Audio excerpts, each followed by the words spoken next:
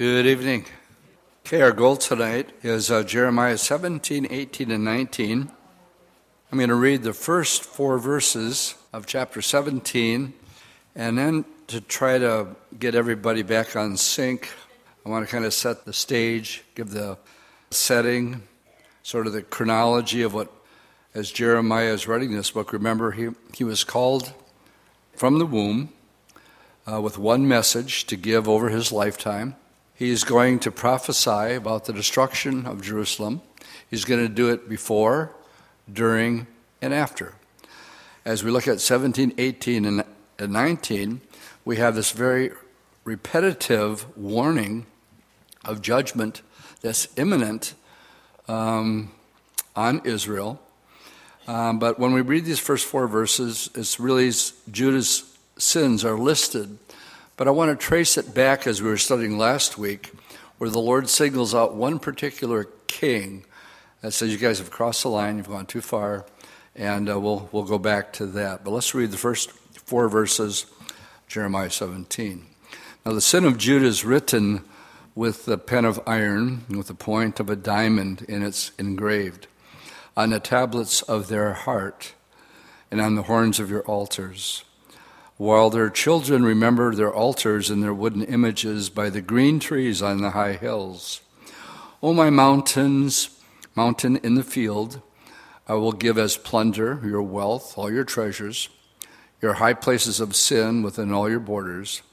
And you, even yourself, shall let go of your heritage which I gave you, and I will cause you to serve your enemies in the land which you did not know, for you have kindled a fire in my anger, which shall burn forever. So here's the indictment that is engraved like a diamond in stone. You can't be undone. His accusations of their worshiping the Baals, and as we're going to study earlier, Moloch, and the depravity of how low they've sunk. But to refresh your memory, let's go back to 2 Kings chapter 21 and point out one particular king, the son of Hezekiah. In 2 Kings chapter 21,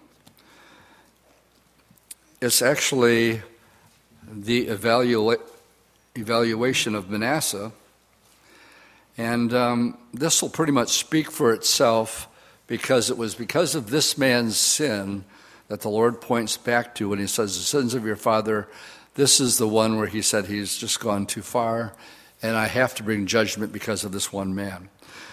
So chapter 21, this is the spiritual evaluation of Manasseh. Manasseh was 12 years old when he became king, and he reigned 50 years in Jerusalem. His mother's name was Hephzibah. Now remember, in this verse here, what we can glean is he was 12 years old when he became a king.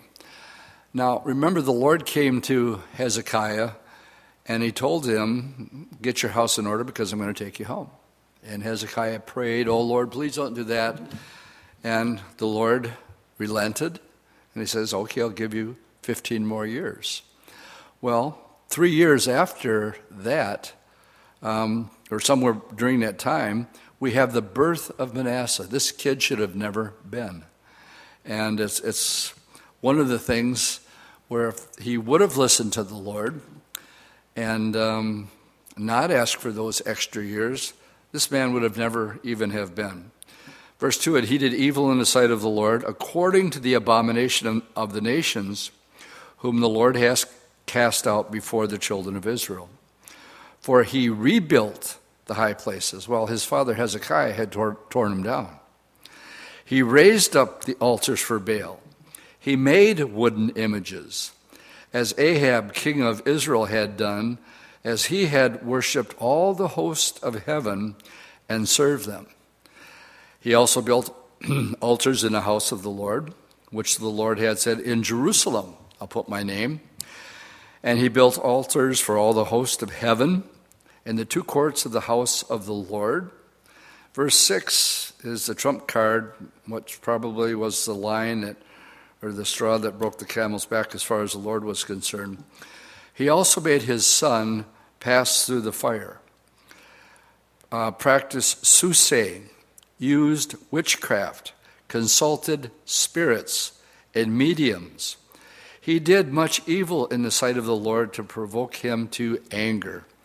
He even carved an image of Asherah that he had made in the house of which the Lord had said to David and Solomon his son, "In this house and in Jerusalem, which I have chosen, out of the tribes of Israel, I will put my name forever. And I will not make the feet of Israel wander anymore from the land which I gave their fathers, only if they are careful to do according to all that I have commanded them and according to all the law that my servant Moses commanded them." But they paid no attention. Manasseh seduced them to do more evil than the nations whom the Lord had destroyed before the children of Israel. And the Lord spoke by his servants and the prophets, saying, "Because Manasseh, king of Judah, has done these abominations, he has acted more wickedly than all the Amorites who were before him, and has also made Judah sin with his idols. Therefore, thus says the Lord God of Israel, behold, I will bring such calamity upon Jerusalem and Judah that whoever hears of it, his ears are going to tingle. And I will stretch out over Jerusalem the measuring line of Samaria and the plummet of the house of Ahab, and I will wipe Jerusalem as one wipes a dish, wiping it and turning it upside down. So I will forsake the remnant of my inheritance, deliver them into the hand of their enemies, and they shall become victims of plunder to all their enemies, because they have done evil in my sight and have provoked me to anger since the day their fathers had come out of Egypt, even to this day.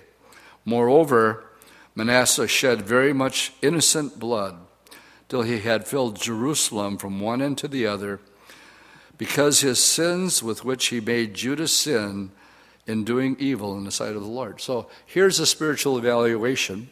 Now let's go back to Jeremiah. And as we read these first 4 verses, he said they have not repented, and he's not going to change his mind, but it keeps pointing back to Manasseh. And just the deeds that he had done were even more evil than the tribes that Joshua would drive out. So the first 4 verses sort of sets the tone and gives us again the reason that the Lord prophesied back at Manasseh's time. He says, I'm going to do something that's going to make your ears tingle. I'm going to take you to a land. And what he has in mind is now Jeremiah has picked it up. And he's telling the people, because of this, nothing is going to change. You're going into captivity, period.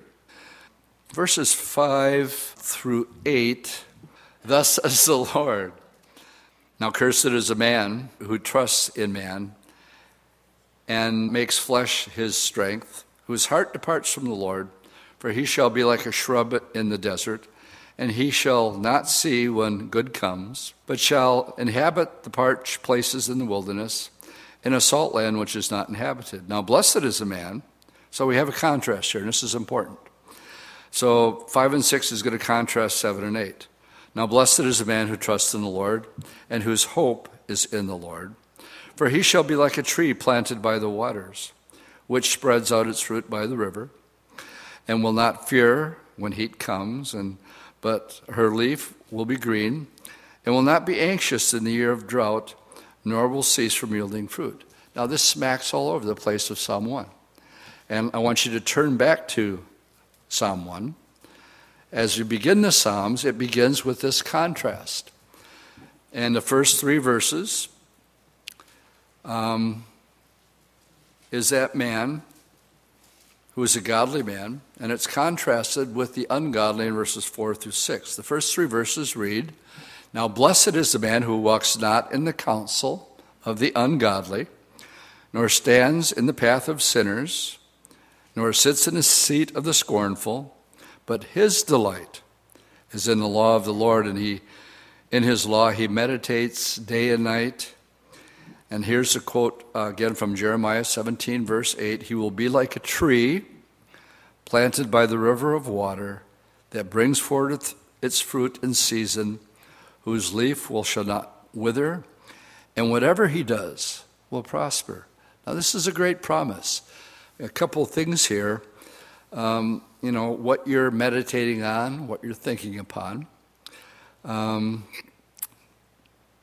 will keep him in perfect peace, Isaiah 26:3, whose mind is stayed on thee, meditating upon, whose mind is stayed on thee, because he trusts in thee.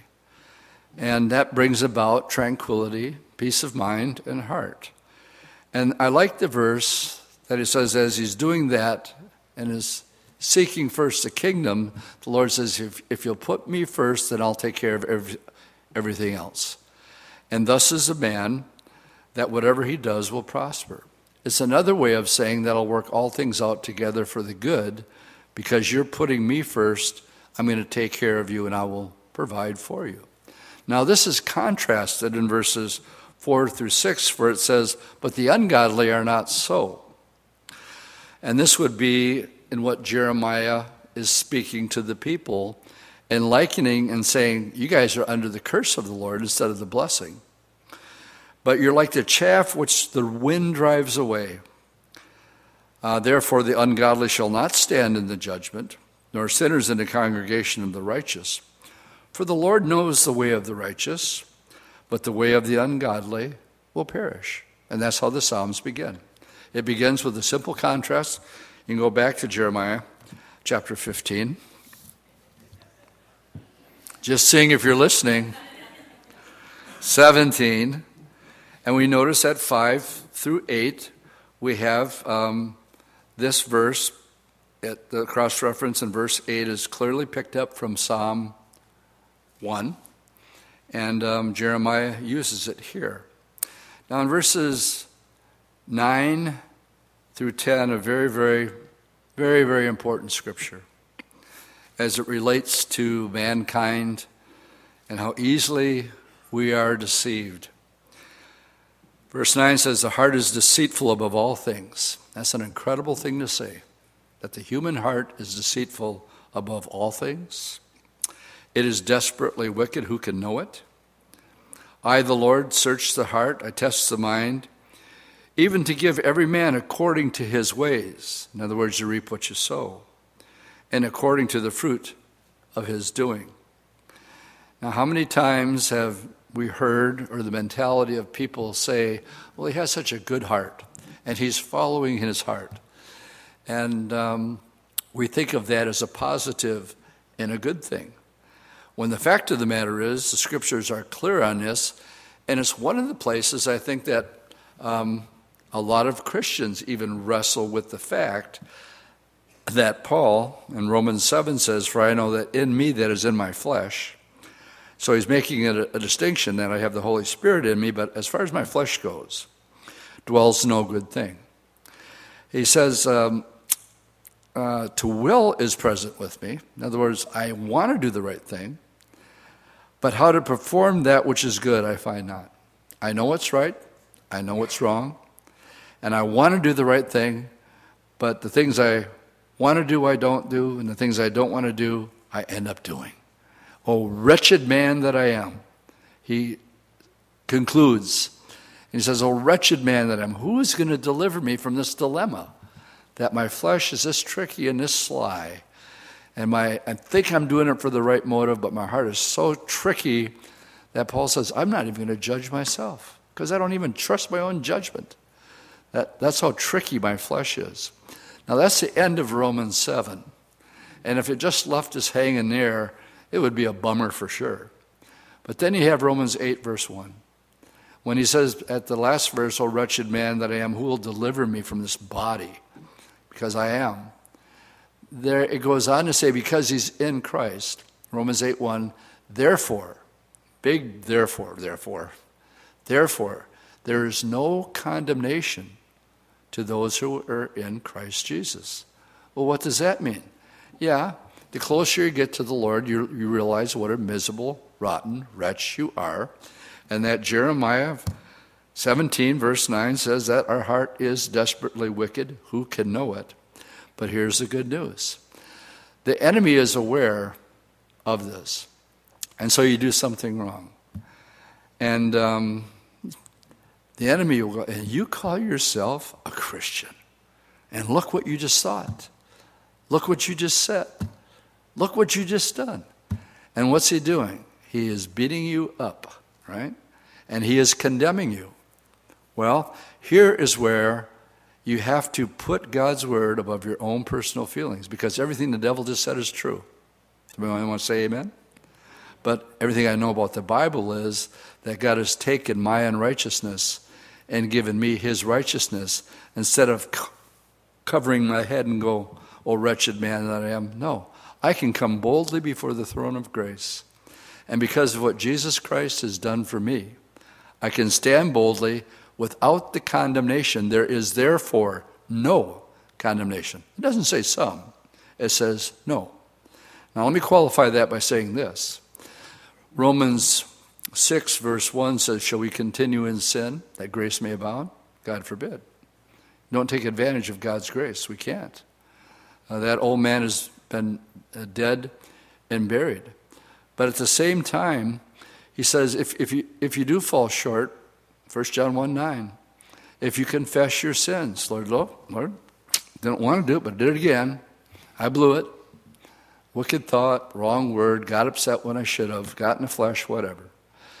And if you confess that, it says he's faithful and he's just to cleanse you and to forgive you from all unrighteousness. Now that's the only way, friends, you're going to be free. Do you know that? When Jesus said you'll know the truth, and the truth will set you free. My heart will trick me. The devil will condemn me. And he has a strong argument going against him. What did he do with Job?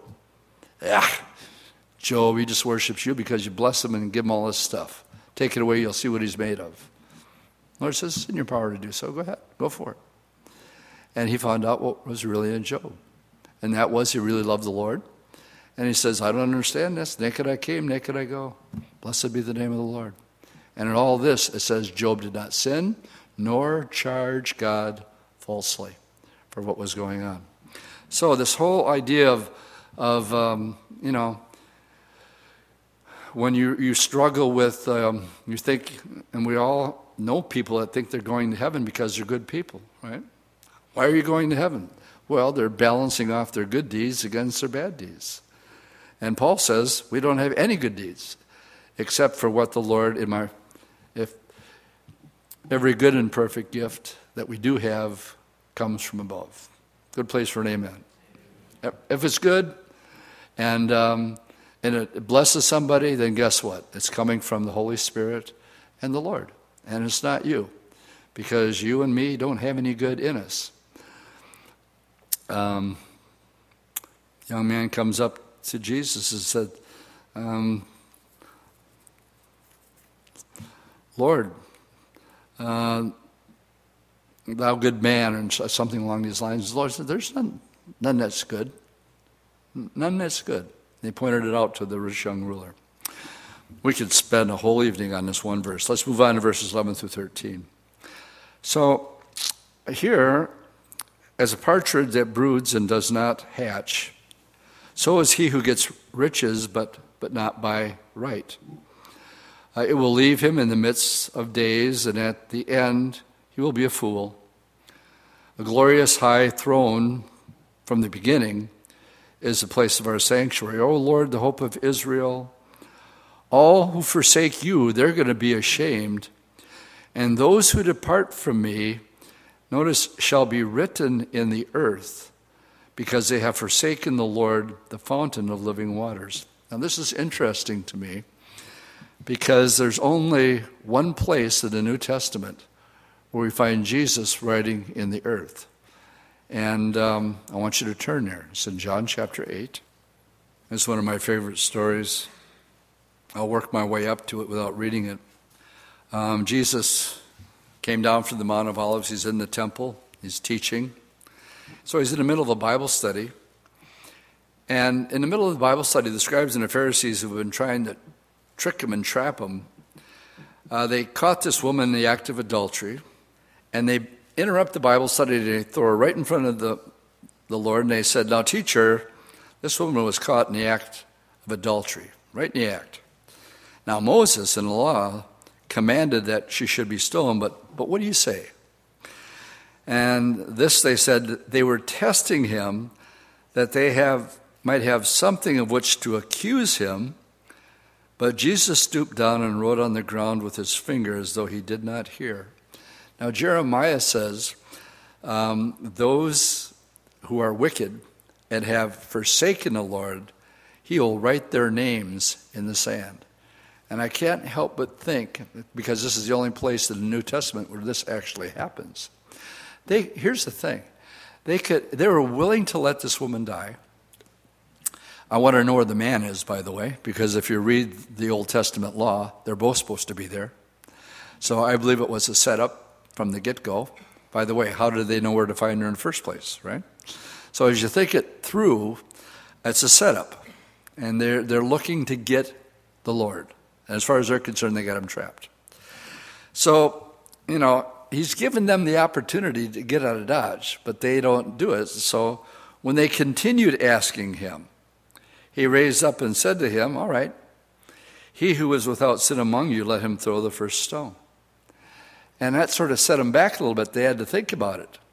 They said, okay, he said we can kill her, but we got to be one that's never sinned. And as they're pondering this, he stooped down, and again he began to write on the ground. Now Jeremiah says those who have departed from the Lord, he's going to write their names in the sand. I believe he was, because of Jeremiah, that, and this is the only place in the New Testament where Jesus is writing in the dirt, I think he's naming names here. And I think he writes a name. And then next to it he says, "You're an adulterer yourself." And he looks up at the guy. And all of a sudden he takes off. And he starts at the oldest, and one by one he knocks them off. One by one, I think he wrote down every one of their names. And he wrote them thief. And maybe even the thing that he stole. And whatever you read, especially in John, the thing that impresses me is Jesus is always telling people something about themselves that nobody else knows. Take the woman at the well, right? And he goes to the woman at the well, and he told her everything about her life. And go get your husband, and I'll tell you the rest of the story. Well, I don't have a husband. That's right. You've been married, 3 times, 5 times, whatever. And the guy you're living with right now, you're not married to, so I suppose you're telling me the truth. Well, nobody knew that. Maybe 1 or 2, but not 5. And so to get their attention, he's telling them things that nobody else can know except God. So we read, then those who heard it, being convicted by their conscience, went out one by one, from the oldest even to the last, and Jesus was left alone with the woman standing in the midst. And when Jesus had raised himself up and saw no one but the woman, he said to her, "Woman, where are your accusers of yours? Has no one condemned you?" And she said, "No one, Lord." And Jesus said, "Neither do I condemn you." But 2 things you need to notice here. First of all, she calls him Lord. And I believe, like the thief on the cross, there was this moment while all this is going on that she's taking this thing through, and she knows that these guys are up to something, and how, except only God would know these things. And I think she's getting saved through the process, just as the thief on the cross was being saved, where he wasn't saved at the beginning of the crucifixion. By the end of it, he said, "Lord, remember me." Lord. He called him Lord. Here she calls him Lord. Was she saved before this? Probably not. She probably was a prostitute. And but here Jesus said, because of the Lord stuff, okay, neither do I condemn you. He's forgiving her, just as he did the thief on the cross. And then he said, go and sin no more. He didn't condone what she was doing. And he just said, don't do that anymore. She went away a free woman, never to be hassled by these scribes and Pharisees again. Let's go back to Jeremiah. It says in verse 13, Those who depart from me shall be written in the earth. That literally came true because they have forsaken the Lord. They didn't care about the Lord. They were worried about their position, and they were threatened by Jesus' popularity when you read the full Gospel of John. All right, verses 14 through 18 is a song that Bruce and Teresa Mueller wrote. We used to sing it all the time. I was kidding with the worship team. I said I want them to learn it right before they come out here tonight, but they refused. But I can't read it without the melody going through my head. It says, and this is Jeremiah, heal me, O Lord, and I shall be healed. Save me, and I will be saved. For you are my praise. And that's the song that Bruce and Teresa put to music. We sing it all the time. Jeremiah chapter 17, verse 14 in the Shiloh Songbook. Indeed, they say to me, where is the word of the Lord? Let it come now.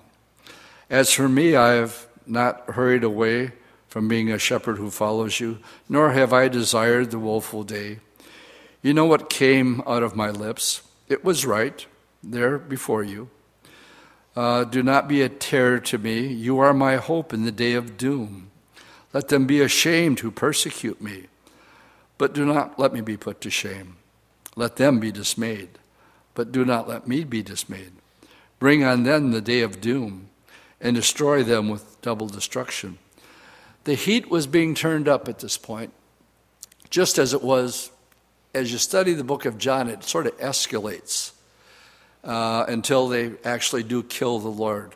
I see that's the same here with Jeremiah, because with Jeremiah, they're eventually going to put him in the pit by the time we get to, I think it's 19, the last couple of verses, where they put him into the pit. And here, in verses 14 through 18, he calls on the Lord to defend them and come against his enemies as they want to destroy him. 19 through 27, they had left off the observance of the Sabbath day. And here he addresses it in the last verses of chapter 17. Thus says the Lord to me, I want you to go and stand in the gate of the children of Israel, by which the kings of Judah come in, and by which they go out, and in all the gates of Jerusalem. And say to them, hear the word of the Lord, you kings of Judah, and all the inhabitants of Jerusalem, who enter by these gates. Thus says the Lord, take heed to yourselves, and I don't want you to bear no burden on the Sabbath day, nor bring it into the gates of Jerusalem, nor carry a burden out of your house on the Sabbath day. I don't want you to work, but hallow the Sabbath day as I commanded your fathers. But they did not obey nor incline their ear, but made their neck stiff. They might not hear nor receive instruction. They were set totally in their ways. And it shall be, if you diligently heed me, says the Lord, to bring no burden through the gates of the city on the Sabbath day, but hallow the Sabbath day to do no work. Well, they didn't want business to stop. They wanted business to keep on going. I was surprised on the 4th of July. I wanted to do some things around the house. So I called ahead because I'm sure, well, they're not going to be open. It's the 4th of July. And the two places that I called, they were both open, saying, no, it's one of the best days of the year for us. And not taking that day of rest, they were more interested in business. Verse 25, then shall they enter the gates of this city, kings and princes sitting on the thrones of David, riding in chariots and on horses, and their princes accompanied by the men of Judah and the inhabitants of Jerusalem, and this city shall remain forever. And they shall come from the cities of Judah, and from the places around Jerusalem, from the land of Benjamin, and from the lowlands, and from the mountains, and from the south, bringing burnt offerings and sacrifice, and grain offerings and incense, bringing sacrifice of praise to the house of the Lord. But if you will not heed me to hallow the Sabbath day, such as not carrying a burden when entering the gates of Jerusalem on the Sabbath day, then I will kindle a fire in its gates, and it shall devour the place of Jerusalem, and it won't be quenched. So here's just these last verses 19 through 27, where Jeremiah calls them to get back to just worshiping the Lord on that day and forget about the business. And if they would, it would be like the days of David. They'd be blessed. And if they continued on, then exactly what happened. Nebuchadnezzar burned Jerusalem to the ground. We're going to go, on Sunday I'm going to do a little presentation on our trip that's coming up to Israel. And one of the places we actually go to is the burnt houses, which would have been just a little bit north of where the temple would have been. The wealthy people would have had these houses. And when they did all the excavation, with the technology that they have today, they have a presentation of what it was like the day Jerusalem was burned. And it takes it back to the part at least in 70 AD. This, of course, would have been before that. All right, chapter 18, the sign of the potter. Now we go with Jeremiah down to the potter's house.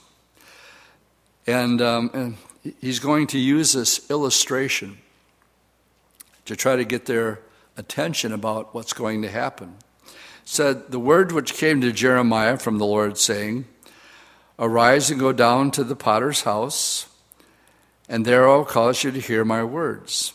So I went down to the potter's house, and there he was making something at the wheel. How many of you ever seen a potter working the petals, fashioning the clay? Most people have somewhere. You have an idea what's being made here. And it's really an illustration that he is giving to them. And he says in verse 4, and the vessel that he made of clay was marred in the hand of the potter. So he made it again into another vessel, as it seemed good to the potter to be made. So he's watching this, but now the Lord speaks to him, and he says, this is just an illustration.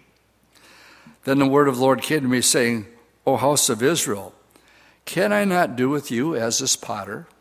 Says the Lord, look, as the clay is in the potter's hand, so are you in my hand, O house of Israel.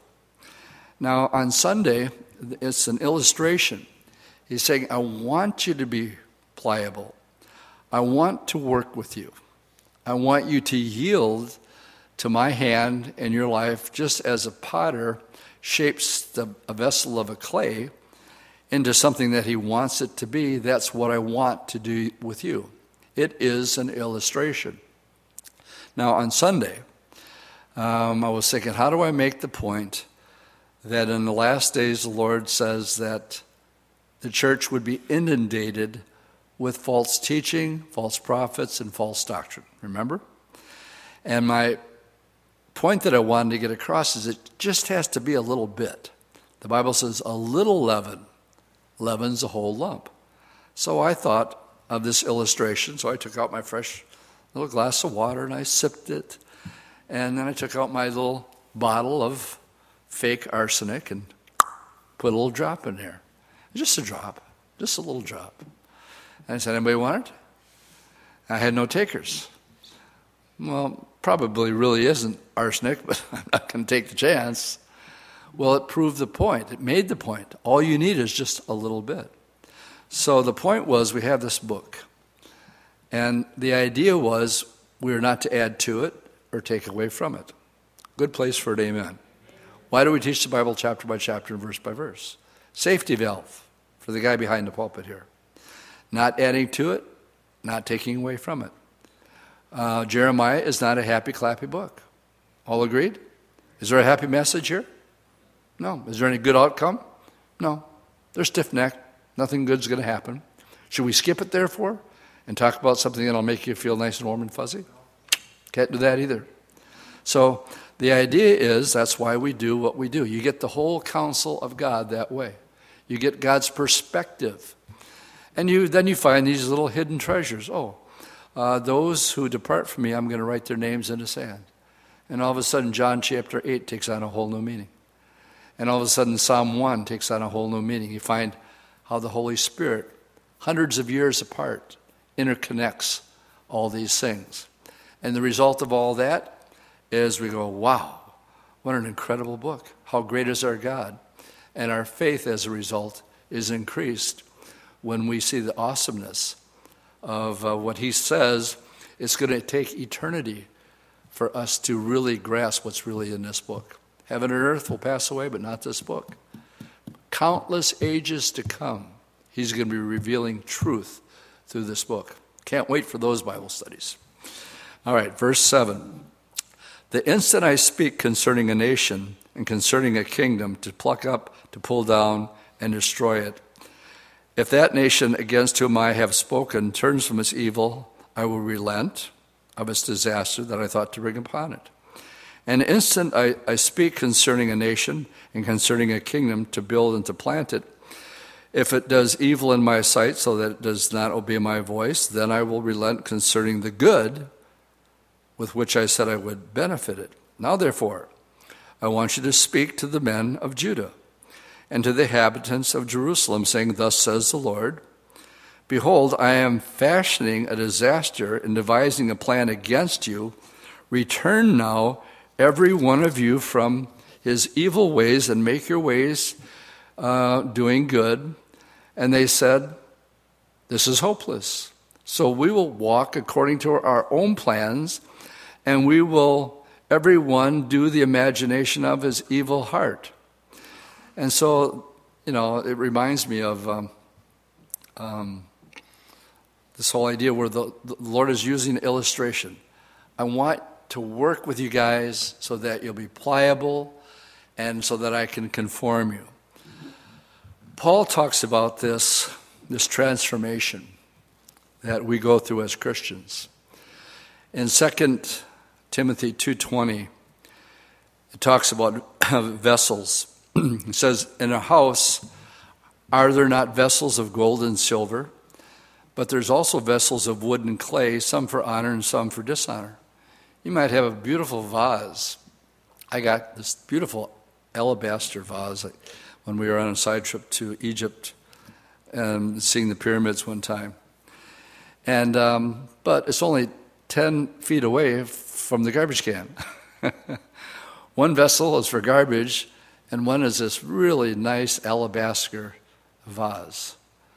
And some vessels are of gold and silver, but others you use for your garbage can. Therefore, if anyone cleanses himself from the latter, he will be a vessel for honor, sanctified and useful for the master, prepared for every good work. He says, flee youthful lust, but pursue righteousness, faith, love, with those who call on the name of the Lord. So we're vessels. But in Ephesians, concerning these vessels, it says, for by grace you've been saved through faith, that not of yourself, it's a gift of God, not of works, lest anyone should boast. Then it says, for we are his workmanship. We're being fashioned, where there's poema, actually, in the Greek. We were created in Christ Jesus for good works, which God prepared beforehand that we should walk in them. So, guys, you and I are a work in progress. You're on the wheel. The question is, are you pliable? I'm going to have you get a little sidetracked and I'll just give you two more verses in the book of Romans. Go to Romans chapter 12, and we'll see this more clearly here. And Paul's begging them to get this. When he says beseech, it's an old English word, which really means I'm begging you to get this. I beg you, brethren, by the mercies of God, that you present your bodies a living sacrifice. Let me just add something here in the idea of the potter's wheel. That you present yourself and you're pliable, a living sacrifice, acceptable, which is your reasonable service. In other words, in light of everything that God has done, It is simply a very reasonable thing to do. That there was a song by the American Breed called Bend Me, Shape Me. Any of you old-timers remember it? Bend me, shape me any way you want to, as long as you love me, it's all right. And that's basically what the Lord is saying here. Let's go on to verse 2. And be not conformed. There's the transform. Somebody's going to form you. Don't let the world do the transformation, but be transformed by the renewing of your mind, that you may prove what is a good and acceptable, perfect will of God. I read those scriptures as saying, let the Lord allow you to be shaped the way he wants to. You're a work in progress. You're a vessel that he's preordained to work with. Understand it, that he wants you to be pliable. And it's a very reasonable thing to do in light that all he's done for us. Another good place for an amen. It's just reasonable. All right, let's go back to Jeremiah and finish up this chapter. 12? Yes, okay, that's good. Return every one of you from his evil ways and make your ways doing good. And they said, verse 12. This is hopeless, so we will walk according to our own plans. That's where we got sidetracked. No, we're going to do our own thing. And we're not going to be pliable. You can use the illustration as a potter, but we're not going to work in the potter's hands. Verse 13. Therefore, thus says the Lord, ask now among the Gentiles, who has heard such things? The virgins of Israel have done a very horrible thing. Will a man leave the snow water of Lebanon, which comes from the rocks of the field? Will the cold flowing waters be forsaken for strange waters? Because my people have forgotten me, they have burned incense to worthless idols. They've caused themselves to stumble in their way from the ancient path, to walk in pathways and not a highway, to make the land desolate and perpetual hissing. Everyone who passes by it will be astonished. They'll shake their head. I will scatter them as with an east wind before the enemy. I will show them the back and not the face in the day of their calamity. So in these verses 7 through 17, the Lord is stating their case, what he's going to do. And it's at this point they've had it up to here with Jeremiah. Because all he has to say is things that they don't want to hear. So they devise their own plan. Verse 18 to the end. Then they said, come, these are the people speaking now, and let us devise plans against Jeremiah. How can we take this guy out? All he talks about is judgment. Don't want to hear it. For the law shall not perish from the priest, nor counsel from the wise, nor the word from the prophet. Come, let's attack him with the tongue, and let us not give heed to any of his words.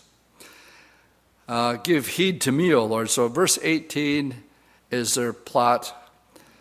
Give heed to me, O Lord, and listen to the voice of those who contend with me. Now Jeremiah is interjecting. Lord, you heard that. You heard what they want to do to me. They want to take me out. Shall evil be repaid for good? Lord, I'm only doing what you told me to do, and they don't like it. For they have dug a pit for my life. Remember that I stood before you to speak good for them, and to turn away your wrath from them. Therefore, deliver up their children to the famine, and pour out their blood by the force of the sword.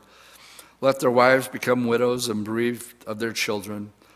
Let their men be put to death. Let their young men be slain by the sword in battle. Let a cry be heard from their houses when you bring a troop suddenly upon them. For they have dug a pit to take me. Now this was literal, where they actually put Jeremiah down into a miry pit to shut him up, and hidden snares for my feet. Yet, Lord, you know all their counsel, which is against me to slay me. You know, they're up to something, conniving, to try to shut him up from his message. Provide no atonement for their iniquity, nor blot out their sins from your sight, but let them be overthrown before you. Deal thus with them in the time of your anger. If I would sum up chapter 18, he uses an illustration.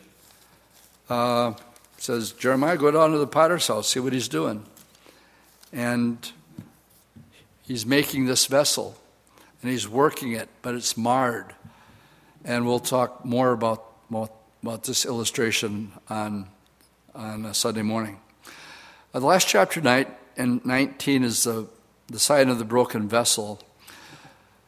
In the first verse of chapter 19, God sends Jeremiah to get a potter's earthen bottle and tells him to take it to the elders of the people of the priest with him as a witness. So verse 1 of 19, thus says the Lord, I want you to go and get a potter's earthen flask.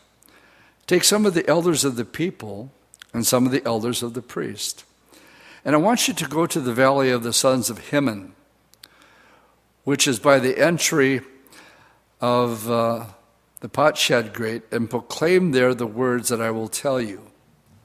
And say, hear the word of the Lord, O kings of Judah. So he's to take some witnesses that are leaders and bring them to the valley of Hinnom. And to them he speaks to the kings of Judah and the inhabitants of Jerusalem. Thus says the Lord of hosts, the God of Israel, behold, I will bring such a catastrophe on this place, though whoever hears it, his ears are going to tingle. Because, does that sound familiar?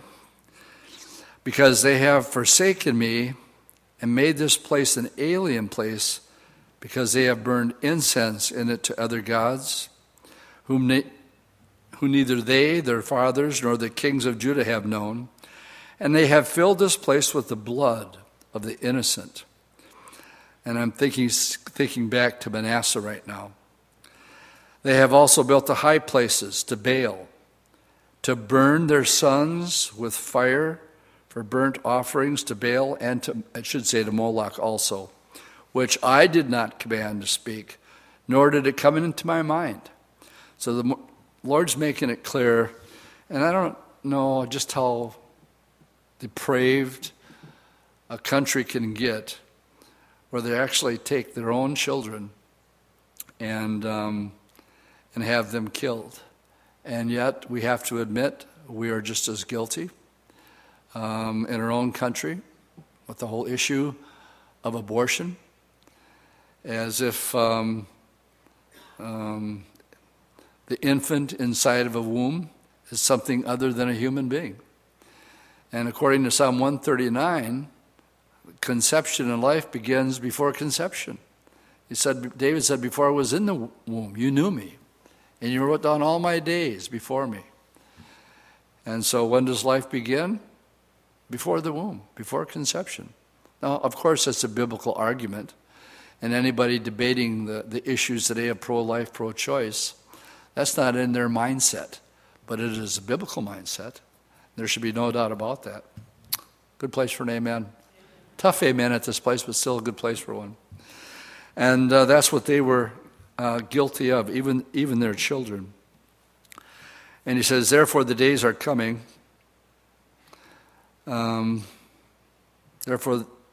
behold, the days are coming, says the Lord, that this place shall no more be called Tophet, or the valley of the sons of Hinnom, but the valley of slaughter. And I will make void the counsel of Judah and Jerusalem in this place. And I will cause them to fall by the sword before their enemies and by the hands of those who seek their lives. Their corpses I will give as meat for the birds of heaven and for the beasts of the earth. I will make this city desolate and a hissing.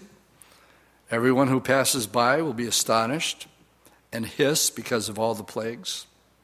And I will cause them to eat the flesh of their sons and the flesh of their daughters, and everyone shall eat the flesh of his friend in the siege, in the desperation which with their enemies of those who seek their lives shall drive them to despair. And so in these verses here, I want to turn to the book of Leviticus at this time. Genesis, Exodus, Leviticus. And chapter 26. verse 27 through 31. Foretelling again through Moses, the first 5 books of Moses, warning way back then about these events. Verse 27, Leviticus 26, and after all this, if you do not obey me but walk contrary to me, then I will also walk contrary to you in fury, and I, even I, will chastise you 7 times for your sins. You will eat the flesh of your sons and eat the flesh of your daughters. Now, I can't imagine that ever happening. But it did happen. Now, I'll get into that in just a bit. I will destroy your high places, cut down your incense altars, and cast your carcasses on the lifeless forms of your idols, and my soul shall abhor you, and I will lay your cities waste and bring your sanctuaries to desolation, and I will not smell the fragrance of your sweet aroma. I will bring the land to desolation. When Nebuchadnezzar laid siege, let's go back and we'll finish up in chapter 19.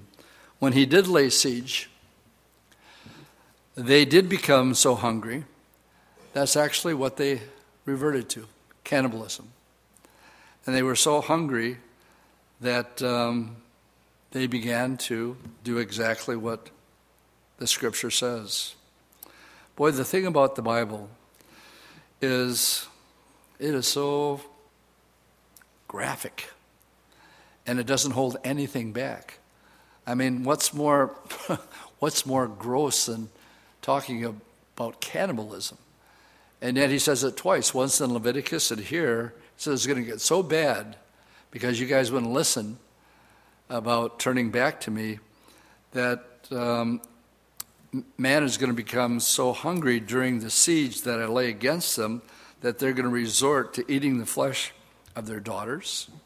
Well, that really happened, gang, as uncomfortable it is to hear it, and just as uncomfortable for me it is to speak it. Verse 10, then you shall break the flask in the sight of the men to go with you. Remember verse 1. This is all an illustration. Go to the valley of Hinnom, take a piece of pottery and break it. And then you will break the flask in the sight of the men who go with you, and say to them, thus says the Lord of hosts, even so. So here's the illustration again. I will break this people, this city, as one breaks a potter's vessel, which cannot be made whole again. And they shall bury them in Tophet till there is no more place to bury. And thus I will do to this place, says the Lord, and to the inhabitants, and make this city like Tophet. And the houses of Jerusalem and the houses of the kings of Judah will be defiled like the place of Tophet, because of all the houses of whose roofs they have burned incense to all the host of heaven. And I believe here what we have in view is what we call today the zodiac. And the Mazzaroth, actually at one time, I can't go there. I'm out of time. It's a whole other study. But before the enemy got us hands on the heavenly constellations, there's good evidence that the gospel can be studied. Bullinger has a book called The Witness in the Stars. And before Satan corrupted it and turned it into the zodiac as a means of demonic communication, that's what this was here, during maybe Abraham's time, he could have understood the gospel according to the stars. And there's some good information. Bullinger has a witness of the stars. I'm not saying it as doctrine, but it sure is interesting. It's called the Mazzaroth, before it was taken on the name the zodiac, where people read their horoscopes by looking at the stars. Well, that's what they were burning their incense to, and poured out drink offerings to these other gods. Then Jeremiah came from Tophet, where the Lord had sent him to prophesy. And he stood in the court of the Lord's house and said to the people, thus says the Lord of hosts, the God of Israel, behold, I will bring on this city and on all her towns all the doom I have pronounced against it, because they have stiffened their necks that they might not hear my words. Now, how many times we've gone through 19 chapters that we've had this last verse repeated how many different ways, all saying the same thing? pretty much, right? So we're getting to that part where Jeremiah is forewarning them. We're quickly heading to the part where it's actually going to happen, and he's going to be speaking to them during that period of time. He has warned, pleaded, and entreated, but their hearts, like it says in chapter 17, the heart is deceitful above all things. They simply wouldn't hear. And again, that Paul Simon lyric comes to mind. Man hears what he wants to hear and disregards the rest. Let's stand and we'll pray. Lord, again, as we make our way through your word, again, we stand amazed as you speak truth concerning our own human condition. Apart from you, there dwells no good thing. And apart from you, you can do nothing. And how grateful we are, Lord, that you live inside of us. And if anything good ever comes out of us, Lord, we'll be really quick to say, well, praise the Lord, because we know it's not us. So, secondly, Lord, as we read in Romans, as Paul begs the Romans to allow themselves to please be pliable, it's the right thing to do because of what you've done for us. So we give you permission, Lord, to bend us and shape us any way you want to, because we know that you love us. So go before us the rest of this night and bless our fellowship, Lord. And as we go our way, may you be glorified. In Jesus' name I pray. Amen.